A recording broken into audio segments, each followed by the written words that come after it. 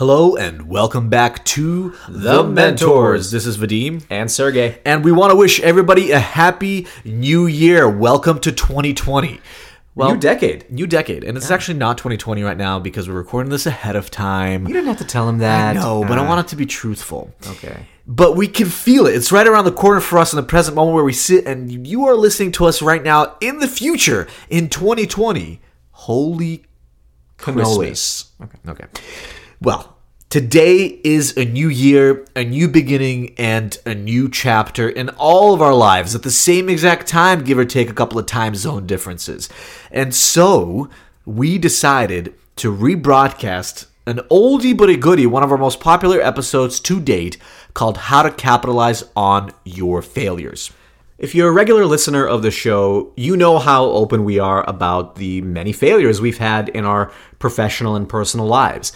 And in this particular episode, we describe in detail a lot of the different businesses that we've started and the specific reasons why we think those businesses failed, but also the things that we learned from them and why those failures were essential for us to be able to start the subsequent businesses, the revenue-generating businesses that we ended up starting afterwards. So why are we starting the year off talking about failure?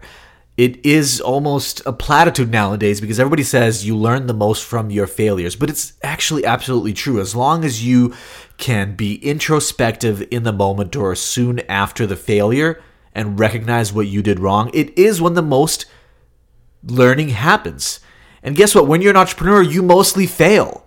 So there is way more failure than success, and obviously, therefore, more opportunities to learn from those moments. And actually, this episode was in part motivated by Justin Ken, an entrepreneur that I follow on Twitter that I know indirectly through my network, but he started a little company called Justin TV and also another little company called Twitch.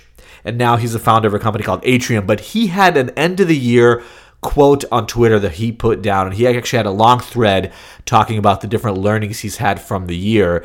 But one of the quotes is, "Some of the most important learnings came from failures that I thought were the end of the world in the moment." So even when something feels like it's detrimental, you're never going to come out of it, you will almost always come out of it, and hopefully you'll be better for it because there'll be a learning that comes from it as well. We hope you enjoy this episode on how to capitalize on your failures and use it as a tool to figure out how to recover from those failures to get to the next thing. And we wish you all the success and goal achievement and everything you want to accomplish in the new year, and we'll be with you along for the ride. Happy New Year, and please enjoy this episode.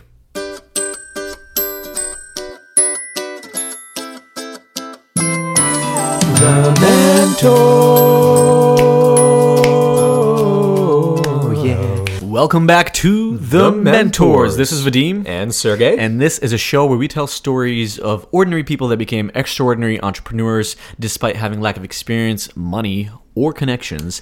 And today we're going to be talking about a couple of regular, old, ordinary folks named Vadim and Sergey. Yes, we're going to be talking about ourselves. Something that we do best. Mm-hmm. And what we're going to be talking about is some of the failures that we had in our lives, of which there are many.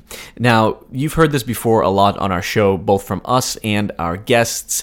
You really can't progress in life unless you fail or unless you try over and over again and fail. And some of the biggest learning experiences that we've had in our lives was from our failures. And most of the businesses that we tried to start have in fact failed, and we're not alone in this. In last week's episode, our friend Praful mentioned how Thomas Edison was successful only because he was willing to fail over and over again. There's countless examples of successful entrepreneurs that were failing for a very, very long time until they started to actually make money or have products that worked or whatever, or businesses that were valuable. You like how Vadim compared ourselves with Thomas Edison there? That was sneaky, Vadim. Well, you know. Yeah. Well, you gotta aspire. You gotta pat your own back sometimes. You gotta aspire to great heights. But no, we absolutely would not be able to make money in business had we not tried a bunch of other ideas that didn't work out. Frankly, I think sometimes the businesses didn't work out because we probably gave up too soon. But nonetheless, it would have been a waste of time and effort if we didn't actually take away something from those businesses, and if we didn't then try to impart what those failures meant to us and what we learned onto you. Now, you absolutely also need wins in your business in order to keep moving forward, in order to go through the difficult times. And so with every failure that we're going to be talking about in this episode, there were also some wins. But we're going to tell you stories about 3 businesses that we tried to start earlier on in our career, in the very beginning when we were completely green and we knew nothing about entrepreneurship or startups. And we're going to talk about the failures that we experienced, and more specifically what we learned through those failures and how we were able to apply that to increase the chances of success in future businesses, and also to get great jobs and to do well in future jobs as well. The first business we're going to talk about is AdLobby. You will not find adlobby.com right now because there's nothing there. But if you go to the Wayback Machine and go into the web archives and you look in 2007, I think, or 6 or so, you'll be able to find a website called AdLobby. And the inspiration for AdLobby came from this guy that we heard about in the UK who started a company, I think it was called like 1,000 Pixels. No, it was called the $1 million homepage.com. That's right. The $1 million homepage. That's right.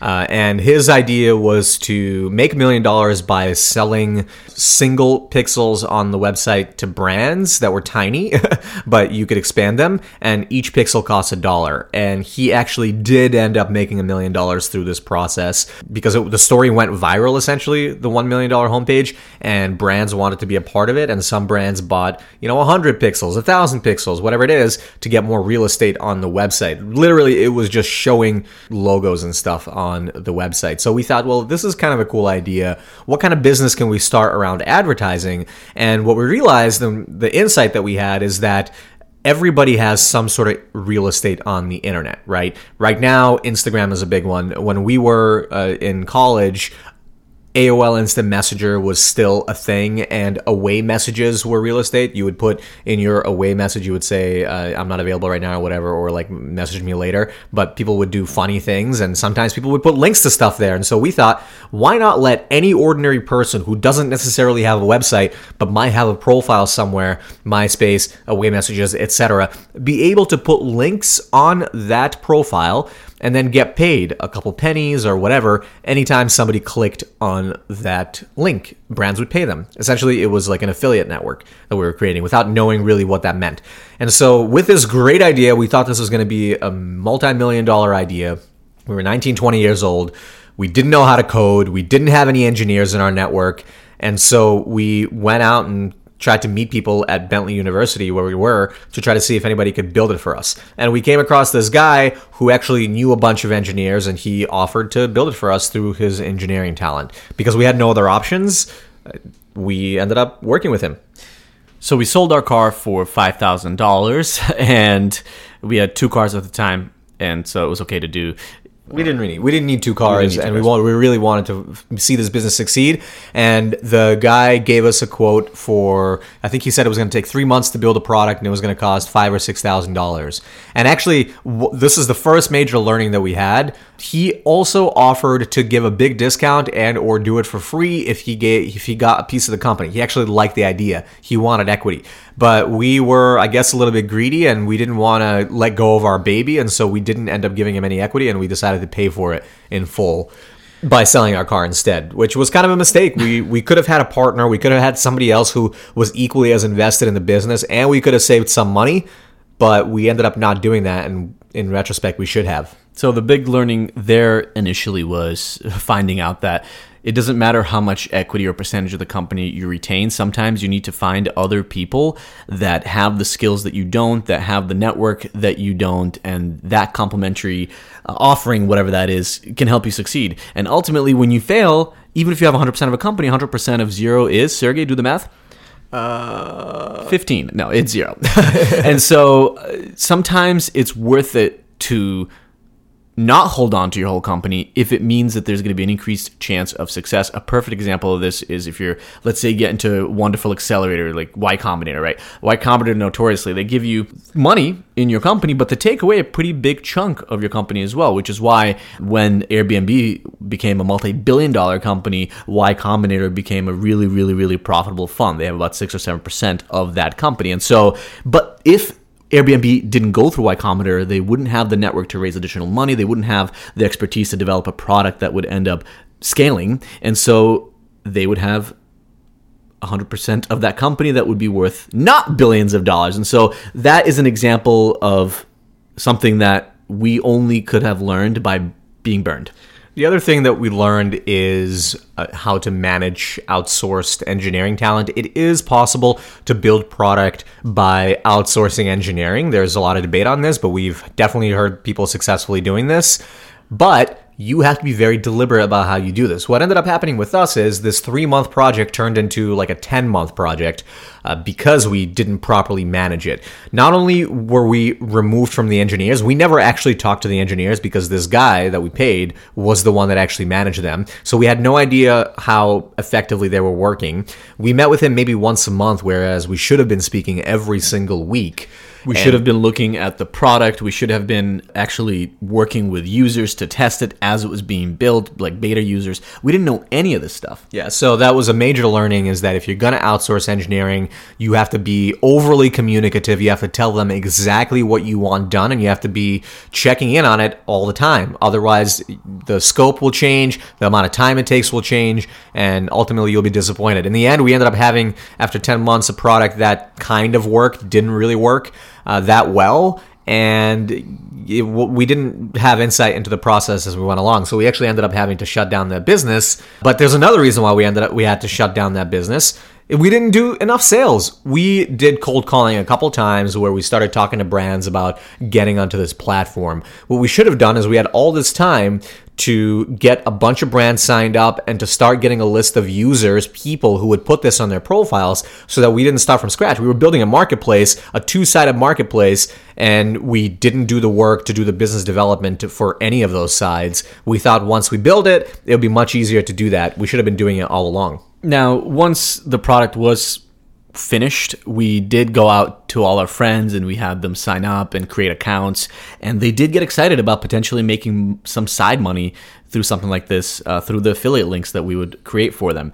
But we didn't do enough of it, right? We had maybe a couple dozen users, all of which were through our network, which is a great way actually to get customers and users in the beginning, is to start with people that you know. And we were going after the college market. We thought they would be excited. People would be excited about potentially generating some side money. But as Sergey said, because we didn't have the other side of this 2-sided marketplace built out, which is the businesses, we had a few, I think, t-shirt companies signed up that were looking forward to using it, but we didn't do enough of that. And we couldn't test pricing. We couldn't do any of this stuff. And eventually we ran out of steam, because guess what? When you're starting a business, getting customers and getting users is the hardest thing.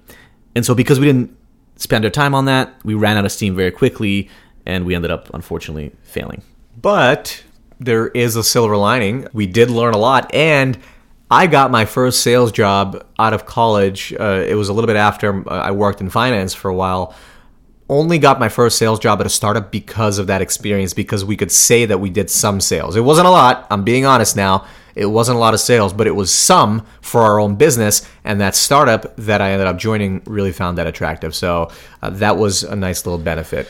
Which is why we always say, doesn't matter if you're still in college or after college, when you create value, when you build something out of thin air, even if it's not successful, people will see that as great experience. And so one way to think about changing careers, and we actually talked about this extensively on an episode of Mind Love, if you look it up, how to change careers, is if you build something yourself, if you create something yourself, you can leverage that experience to say, I can do this for you as well, and do it at other startups. And so when we decided to get into tech and to get into startups and leave finance, this ad lobby was on our resume. And it very much so was part of the reason why we got opportunities in the future, and I guess also started to develop our tech expertise.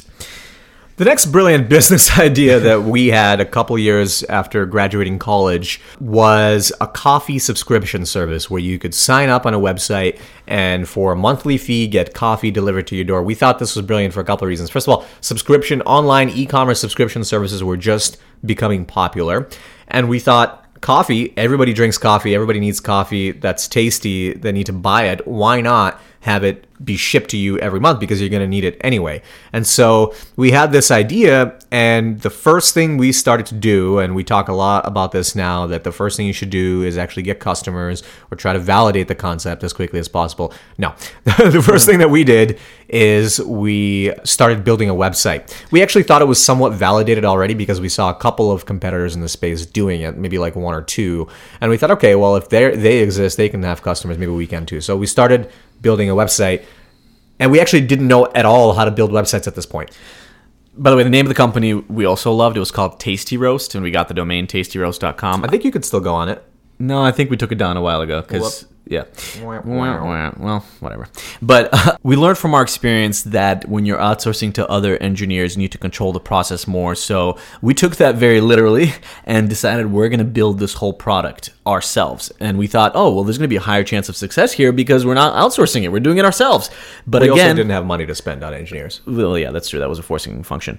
But again, we spent way too much time on the product versus validating that this is even a problem or this is a business that we could be successful in.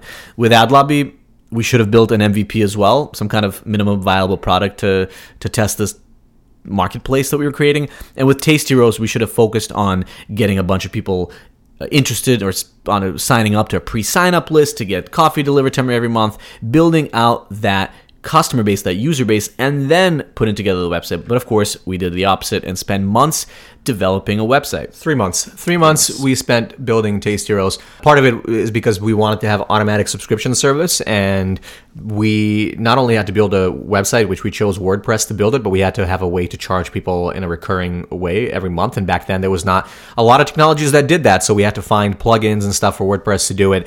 But again, like with AdLobby, there is a little bit of a silver lining because there's a couple things we learned. Number one, by forcing ourselves to learn how to work with the WordPress content management system, we learned how to build a website. Now, for example, for the mentors, Vadim built that website in like a day or maybe 2 days. And so we got better and better at building websites. That was our first experience of building a website using WordPress, and we even learned a little bit how to code or how to edit code doing that. So that was a really good experience.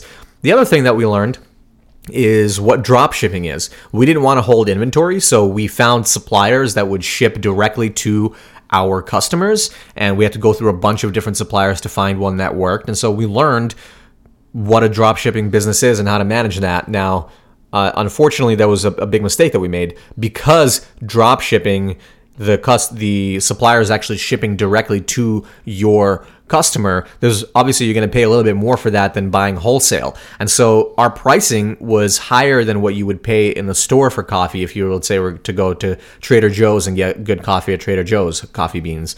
And so even though our coffee was good, it was a little bit expensive, and I think that turned off people once we were ready to launch. Right, it messed completely with the pricing, and so it would have never worked, at the very least, at the price point that we were thinking about. But we did negotiate with vendors, and we found one that didn't have minimum order sizes, and so it was a really good feeling to finally get that product in our hands with a logo that we created and designed ourselves. And, we took pictures, we wrote descriptions about it. We felt really excited about this.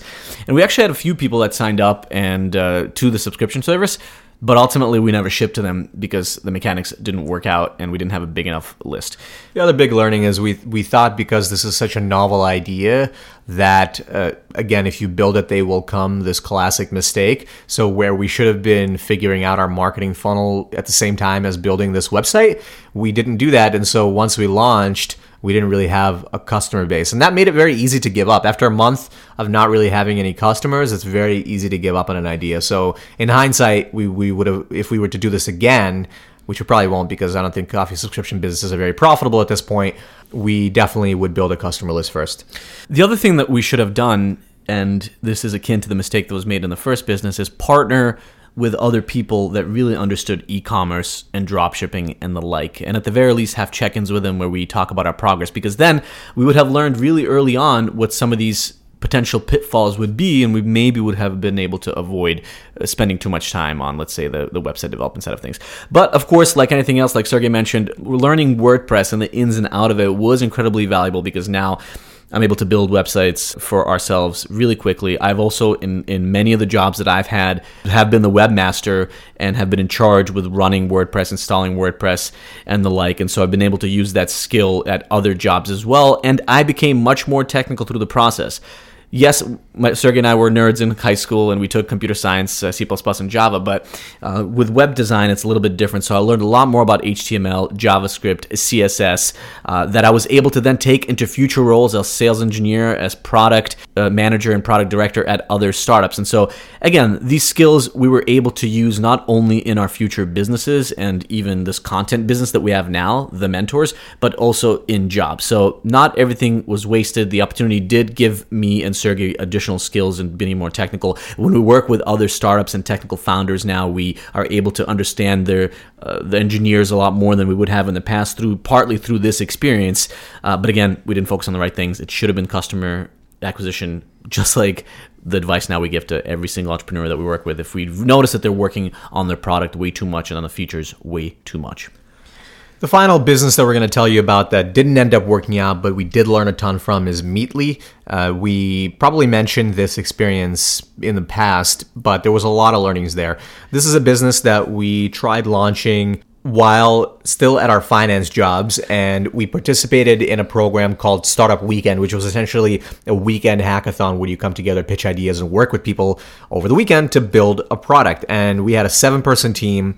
We were actually written up in Boston, which was a local Boston publication, which felt pretty cool.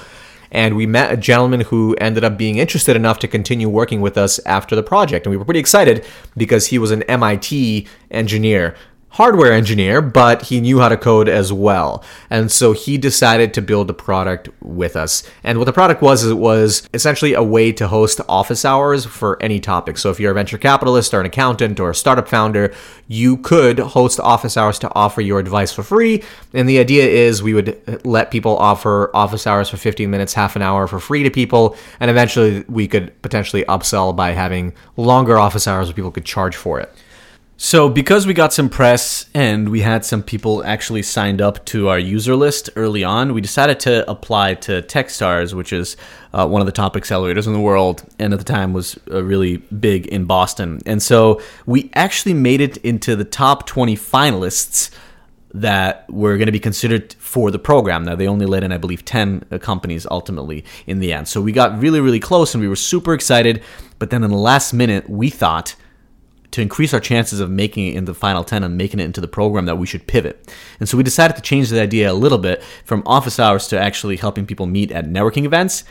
And it turns out we pivoted into an idea that Techstars had funded before and completely failed. And so even though we came really close, even though we got more traction, we did some of the right things, like focusing on getting people signed up to our beta list. We still made a mistake in pivoting in the end, and we didn't get into a program that could have given us funding and could have given us the expertise that we needed to keep on moving forward. Biggest thing we learned from that business, and actually once we didn't get in, that technical co-founder bailed and he decided he didn't want to work. He's actually an awesome guy, and he's done a lot of successful things since then, but clearly this idea he primarily was motivated by because we got a lot of traction early on through Startup Weekend and through almost getting to Techstars. But once we didn't, literally later that day, we got an email saying, hey guys, I'm going to be working on something else now. He just didn't have the time or desire, I guess, to work on this anymore. So clearly he wasn't very serious about the idea, and I guess we weren't either, because a couple weeks later we gave up on it as well. But a couple of major learnings, and I think the biggest one is how to work with a co-founder and how to vet a co-founder. This guy was a great guy, but the trust just wasn't there. And trust is one of the biggest components of a successful co-founder relationship. He did not trust that we could execute on the business and sales side. In fact, the one red flag is when we were filling out the Techstars application, he scrutinized every single word on the application, where he should have trusted us with that. He should have just been building the product and trusted us with the application, but he did not. And vice versa, because he was a strong hardware engineer, but not that strong as a software engineer, we didn't actually trust that he could execute fully to the best of his ability and create a product that was really functional and really beautiful. And so mutually, the trust wasn't quite there. We also learned that when you're working with a co-founder, when you're putting together a team, you need to be very specific about the decision-making process. Actually, during one of those meetings, he mentioned that every major decision should be made by the three of us. And so in other words, it'd be 3 CEOs effectively, right? And we should have clarified in the very beginning that we, as the business founders, or either myself or Sergey, would be the one that would make the ultimate decision. We should have made this very clear in a document or an email or something, but we didn't. And so we learned through that experience that when you're working with a co-founder, and of course we then later on in the future made that very clear with other co-founders and partners that we partnered with, is when you're working with them, be very clear with what the decision-making process is, so that people are on the same page and they're not bitter when you make a decision that they're not happy with.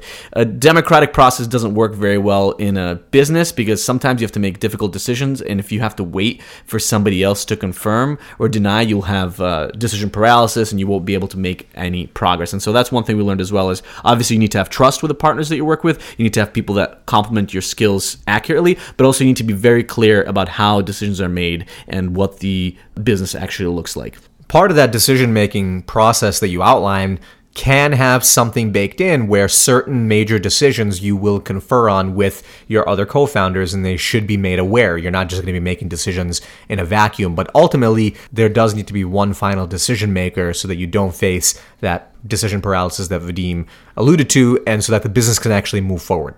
But through this process, there was also a lot of benefit. Ultimately, it was still a great learning experience. Even though that company ended up not succeeding, we learned how to work directly with engineers as co-founders, and that was really the first time that we had the opportunity to do that. We learned how to effectively pitch investors. Clearly, we got Techstars excited. We pitched a couple of other angel investors as well. So that was really our first ever time pitching angel investors. We even learned how to have a compelling story so we would get some press. So all in all, it was a beneficial experience. I think the biggest benefit is learning how to actually work with a co-founder and how to vet them. And again, we were able to leverage this direct experience in our resumes and in the future conversations that we would have, and with other companies, let's say if we wanted to get jobs there.